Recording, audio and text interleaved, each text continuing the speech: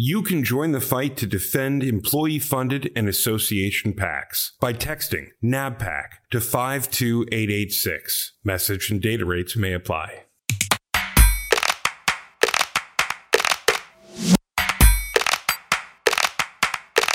Welcome back to the Facts About PACs podcast. This show is brought to you by NABPAC, the National Association of Business Political Action Committees. And I'm your host, Michaela Isler, NABPAC's Executive Director. Today, campaign finance reform in the 117th Congress. H.R. 1 gets its day in the House of Representatives and passes. What impacts will the legislation have, as currently drafted, on employee-funded and association PACs? And how will the Senate handle the bill and when? A detailed look at the provisions of H.R. 1 that directly impact our industry, coming up with Andy Jones of Federal Street Strategies. Big news and an extremely important topic for NABPAC, Michaela. But first, if you're a listener to this show, then you know that the 2021 Virtual National PAC Conference hosted by the Public Affairs Council is now in the books. The Public Affairs Council did a fantastic job bringing all the critical issues center stage during the conference. They also excelled at keeping everyone involved in the numerous discussions, Michaela. They really did, Adam Belmar. And that's why we've asked Kristen Brackmeyer from the Public Affairs Council, who helped moderate the conference and really pull it all together, to join us for a wrap up on today's podcast. You know, Michaela, it reminded me of our NABPAC virtual post-election conference back in December. Did you break out in a sweat? Oh, you know I did. It was half remembering and half, oh my God, are we on right now? No, it's their turn. Same here. Well, Adam, we have a really great show today, full of important news. We'll jump right in after this. The Facts About PACs podcast is produced especially for the members of the National Association of Business Political Action Committees. In every episode, we recap this week's NABPAC activities, share actionable intelligence and best practices, all while connecting the PAC community. Today's episode is brought to you by Access Marketing Services. Access provides full-service creative marketing solutions backed by the industry's best data, polling, and engagement strategy to ensure you reach the right people the right way with the right message. Michaela, the folks over at Access are truly amazing professionals. They really are. Thank you again, Access, for being such a supporter of the Facts About PACs podcast and a wonderful member at NABPAC. And now, Kristen Brackmeyer, Director of PAC and Government Relations at the Public Affairs Council. Welcome to the Facts About PACs podcast. Thank you. Thanks so much for having me. It's great to be with you both. First, I just want to say a big congratulations to you and the whole team at the council for putting on such a great conference, Kristen. I know firsthand how big of a lift a virtual conference can be. So let me start by saying that I personally loved the way you all integrated live polling into the sessions. I think it really helped keep me focused on the fact that employee-funded PACs and association PACs have faced unique challenges along the way. What are your big takeaways on how employee-funded PACs and association PACs are tackling their challenges? Yeah, well, again, just thank you for having me. I know that you have also put on a great virtual conference, so you know everything that goes into it and all the moving pieces. But yeah, it definitely isn't the same as being together in person, but still super rewarding to just see all of the engagement that was happening. And, just even virtually to be able to gather together was just really special this year. I think one of the things that really struck me in terms of takeaways from the conference, kind of throughout last year, but also this year, kind of post January 6th as well, is just the focus on community building and how strong our PAC communities really are. A lot, was discussed about just over communicating and, sharing information with our PAC eligibles and our PAC members, and really establishing the PAC as a resource center. Obviously there was a huge focus on GOTV efforts leading up to the election last year. So it was really exciting to hear about, some of the successes that PACs had in their GOTV outreach. And then, just PAC education and really taking it back to the basics by focusing on underlying communications and tactics such as peer-to-peer outreach. I think just It was really rewarding to hear about, just all of the things that PACs have done to continue reaching out and engaging. It'd be the easy thing to do right now would just be to kind of shut down, right? And kind of hide and not communicate. But I think it just goes to show how important and how crucial those relationships are that PACs have with their contributors and their eligible communities, and what a wonderful resource within companies they are in so many different areas. Kristen, one of the things that I loved was you guys made it so easy to participate and time shift. I went back and rewatched the keynote for the crisis communications segment. For me, it hit the mark. It was a great discussion. It helped flesh out for everyone in our community, what is that unique role that a PAC manager plays during a period of crisis? And one of the top speakers, the CEO of Breakwater Strategies, Eric Benzvi, really said it best. He said that PAC managers have the duty to make the case for the PAC. What sense did you get from attendees about the new perspective that they have on supporting senior leadership since this new world past January 6th? Communications has always been such a huge and important part of, PAC professionals' roles. But a lot of people were commenting throughout the conference, we're all crisis communicators now. And, I think we're all just evaluating our roles, a little bit differently. And I also think it also shines a spotlight on just how visible the PAC role is within a company. You really, most folks are already doing it, but you've really got to establish yourself as the voice and speak up and manage up and, just make sure that you are just helping guide and navigate the PAC through these times. And, it's something that's always going to be there, in terms of just, keeping the PAC front of center and kind of being that voice of reason, because no one knows the PAC better than the PAC manager or PAC director. You, in many cases, have these personal relationships with your members and your contributors. And so, think of yourself as an advocate for them and again, just speaking up and being that resource within the company. I know sometimes we think we sound like a broken record, but again, you've got to be that champion. You've got to speak up and be that voice. So needed. And it is so important. And even just, ourselves, get your own elevator pitch down. Make sure you've got those talking points. If you're going into a big meeting with your C-suite, have those talking points, practice, be ready, because it's just, there's no one else that's more important within the organization to be advocating and championing the importance of the PAC. Kristen, I feel like you were listening in on a webinar we had this afternoon where I said that exact thing is, be prepared for the CEO to be picking up the phone and calling you right now, because there's no one else in this organization, including from the CEO, that knows more about the PAC operations and what's going on in the PAC community. So I'm glad we're aligned on that point there. Doug Pinkham, president at the Public Affairs Council, made the point during the conference that employees are a company's most important constituency.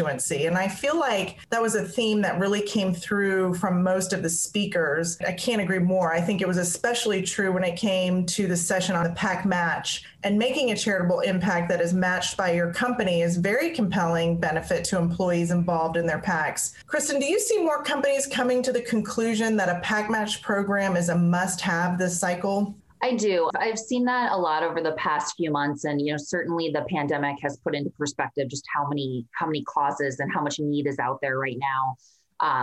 And so that's one of the questions that we've been getting from our, council members and others in the community over the past 6 months to the last year of just, wanting more information on PAC match programs and for some folks that have been advocating internally to start a match program, they're breaking through and they're able to kind of make that case this year and have success in terms of getting that off the ground. So I do think that, for programs that have a match program that's active, it's been just a tremendous asset for them this year, obviously in terms of just the charitable footprint and, the ability to reach and help more folks. But, also I think all of us in our lives are looking for ways that we can help. And so it's certainly, helpful in terms of folks that are engaged in the PAC to be able to really, show the impact that contribution is having, not only just to the PAC, but also to, all of the different causes that the PAC through its match program were able to support. So yeah, for anyone that's, thinking about a PAC match program, I truly believe there's no better time to be either starting or ramping up your program than now. So it's the beginning of March 2021. Your conference is in the books, and award season is starting to get going. The Golden Globes are done, but we had like a very important PAC Awards presentation that happened at the Public Affairs Council PAC conference. And I was really impressed. I mean, beyond impressed with the winner in the corporate space, Kristen, the fellow Daniel Walsh from Dell. He gave a wonderful rundown on their innovation. His team brought in data visualization software to help inform their PAC's decision-making this cycle. And it just took what wasn't a mountain of data, but it just made it so understandable. Where do we press? Where are we making strides? Were there other things across either the awards or the whole conference that stood out for you on the innovation front? Yeah, I mean, first off, congratulations to Daniel and Dell. Again, as you mentioned, fantastic campaign, really innovative, cool stuff to be able to just take the data visualization piece and just better align their resources just in terms of time, which we know is one of the biggest challenges for PAC professionals. How do you reach all the people? So I think that's, incredible to see them, kind of build out internally that data visualization piece and implement that. I'm really interested to see where they take that over the next few years. A lot of the innovation that we saw, I'd say a lot of the other nominees for our outstanding corporate and on the association side as well, our outstanding association PAC award nominees, a lot of them really focused on very elaborate, thoughtful, and detailed peer-to-peer campaigns. So, like I said this prior, but kind of going back to basics in terms of, obviously we're not gathering in person, we can't see each other in maybe the traditional ways that we've relied on in the past. So, how can we diversify the messengers that are reaching out on behalf of the PAC? How can we utilize those personal stories of our employees or our association members to kind of tell the PAC story for it? And I think that was really rewarding to see that, so many PACs had a lot of success in kind of, going back to a really thoughtful, precise peer-to-peer outreach campaign. And then kind of on the innovation side, just a lot of the really cool virtual events that people did. Coming together with different types of, mixology classes or, just finding unique ways that are fun to gather together and keep that sense of community that is so important in the PAC space. And then, lastly, I think as well, things like, activity books for children that are home. And I think, PAC folks have always been really great at kind of seeing things that maybe aren't immediate of like, oh, this is something that'll directly, benefit our community, but seeing unique things that can be repurposed and can be sent out as resources to PAC members. So that was really interesting to see that as well. So yeah, a lot of, I think, more so than just innovation, a lot of just really creative pivoting happened this year. And it was so interesting to see how every organization kind of read their own internal culture and responded accordingly. Well, Kristen, speaking of pivoting, I think the Public Affairs Council did a fabulous job with your virtual conferences, not just this one, but all the ones that you've had this year. We so appreciate our relationship and being able to work together. We'd love to have you back on the Facts About PACs podcast, but just thank you so much for joining us today and giving us that sort of high-level rundown of your conference from last week. Great job. Thank you so much. Great being here and look forward to doing it again soon. You're listening to the #1 PAC podcast in America, Facts About PACs. And right now, we're going to break down the very latest on campaign finance legislation moving through the 117th Congress. H.R. 1 passed the House on Thursday, March 3rd, by a vote of 220 Democrats to 210 Republicans. The legislation addressed many elements of America's election system, but only some of the bill's provisions directly impact employee-funded and member trade association PACs. Our NABPAC Government Affairs team has been working on this bill and following all of the amendments. Joining us now to break it all down is Andy Jones from Federal Street Strategies. Welcome to the podcast, Andy. Thanks, Adam. Thanks, Michaela. It's good to join you guys today. First-time caller, long-time listener. Thanks, Andy. Well, we appreciate that you're a listener, but we also want to just thank you at the outset for all of your incredible work the last several weeks as we tried to process a 700 plus page bill, the For the People's Act, and tracking all of the amendments this week. One amendment that was added to H.R. 1 on its way to passage in the House directly impacts non-traditional or super PACs. Maybe you could just share a little bit about the Schneider amendment, Andy. Yeah, so this was an amendment offered by Congressman Brad Schneider of Illinois. What the point of the amendment was trying to get at was members of Congress and people have felt for a long time that at the very end of a campaign, right before Election Day, people are able to make contributions and expenditures that wouldn't be disclosed until after Election Day has already passed. So what this amendment tries to get at is it requires that any contribution above $5,000 to a PAC or presumably to a super PAC would have to be disclosed immediately.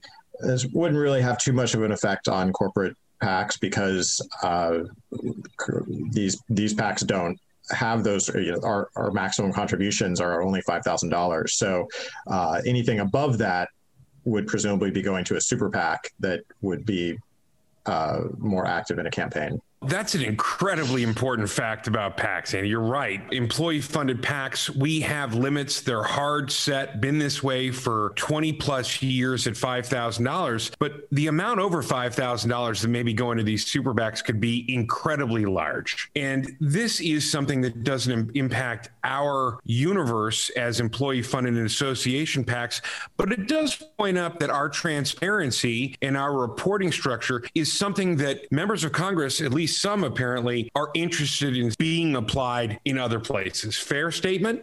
I think very much so. One of the goals of this bill was to provide additional transparency to the campaign financing system in this country, not just PACs or employee-sponsored PACs, but the system as a whole, to bring transparency, to bring clarity, make it easier for people to vote, make it easier for states to register people to vote, allow redistricting reform so that it's done in a way that people can trust that their members of Congress are being voted upon by their constituents as opposed to the other way around.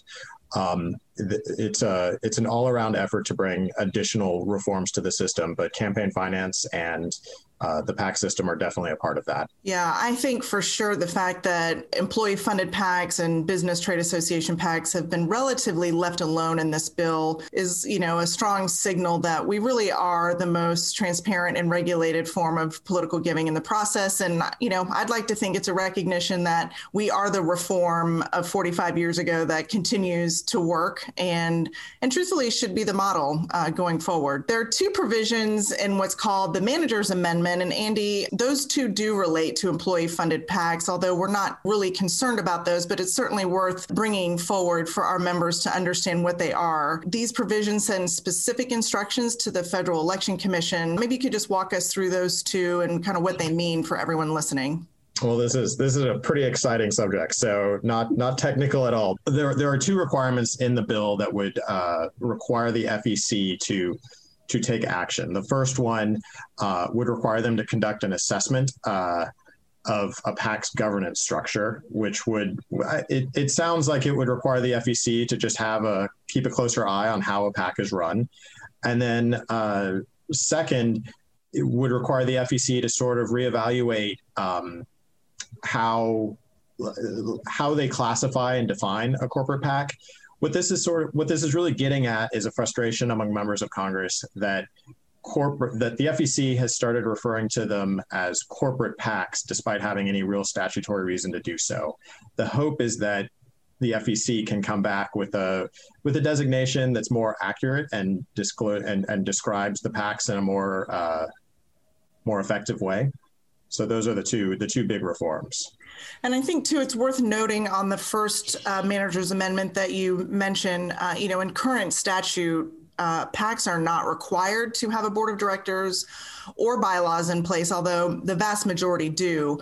This amendment simply would just require that the statement of organization ask a couple of questions related to your bylaws and board of directors if you have them. So it would just basically be an administrative checkbox on that statement of organization going forward. So I guess, Andy, the bill's passed. It's on its way to the Senate. Would love to just kind of hear your thoughts on the future prospects of what may happen as it relates to this bill in the Senate. Well, we'll find out. It's a tough question because it's always tough to get agreement in the Senate. Senator Schumer has said before the Congress even started that H.R. 1 is going to be one of the Senate's top priorities this year. They'll get to it as soon as they can. They've, of course, had a lot of other things that have come up this year, namely impeachment, and then the coronavirus relief bill that they're working on at the moment. But once that has all been processed and gone through, then I expect they are going to take this bill up at some point and consider it on the Senate floor. What happens there is anyone's guess. It's going to be very difficult for them to obtain 60 votes to get past a cloture, but I assume that they're going to try as hard as they can to bring as many senators over as they can to get this through. So let's unpack this just a little bit more. The Democrats in the House of Representatives in the 116th Congress also passed H.R. 1. This version of the bill that just passed, Andy, is substantially similar. It didn't get any purchase in a Republican-controlled Senate. And if I hear you correctly, the issue isn't just the evenly divided Senate, it's the rules of the Senate around the filibuster. Where will the interest be in trying to find common ground to be able to bring 60 people together on anything? It's difficult, but one big difference between this Senate and the Senate last session is the majority leader is now Senator Schumer instead of Senator McConnell, and that's why a bill that last year never saw the light of day will at least have an opportunity to get a vote on the Senate floor, even if it's just a cloture vote to prevent it from going any further. But can there be 60 votes of agreement on this entire bill? That'll be very difficult, but it's difficult to get 60 votes on anything. But there's always the possibility that parts of this bill could end up attached to other bills. That could be, these reforms could see the light of day in other ways. It's the legislative process isn't always a straightforward one. And sometimes you pass a bill in one house and it doesn't see it doesn't pass the other house for, months or maybe even years in different congressional sessions. And it's hard to know what the future is, but at some point it will have to get passed by both the House and the Senate in the same congressional session in order to become law. But we'll see how that happens, or if that happens. Andy, do you have any sense on timing when they might try to bring it up for cloture? It appears that it will be very soon, but the timelines in the Senate are very difficult to know ahead of time. Well, we appreciate your insight and sharing, sort of the crystal ball a little bit. Appreciate the effort and really just appreciate all your hard work on behalf of NABPAC members and the larger business PAC community. So we'll look forward to hearing back from you as the bill moves over to the Senate and we see some action over there. But thank you so much for your time today. Of course, thank you very much. A quick note about upcoming NABPAC activities here, Michaela. Coming up on Monday, March 15th at 1 p.m. Eastern Time, our very own Carol Laham and Brandy Zern from Wiley headline our webinar on corporate transparency in the CPA-Zicklin Index. Register and join the event to find out the goals behind activist shareholder proposals on corporate political transparency. How successful have they been? How have the events of January 6th impacted the quest for transparency, and how your company can score well on the CPA-Zicklin Index of Corporate Political Disclosure and Accountability? All that coming up next week, Michaela. I'm really looking forward to this webinar, Adam. I think this is sort of the next frontier for our member companies to be paying close attention to. Well, thanks to everyone listening and sharing the Facts About PACs podcast. We will be back with a new episode next week when we'll speak with Dr. David Rare, Professor and Director of the Center for Business Civic Engagement at the Schar School of Policy and Government at George Mason University. Until then, stay safe, stay engaged, and keep moving forward.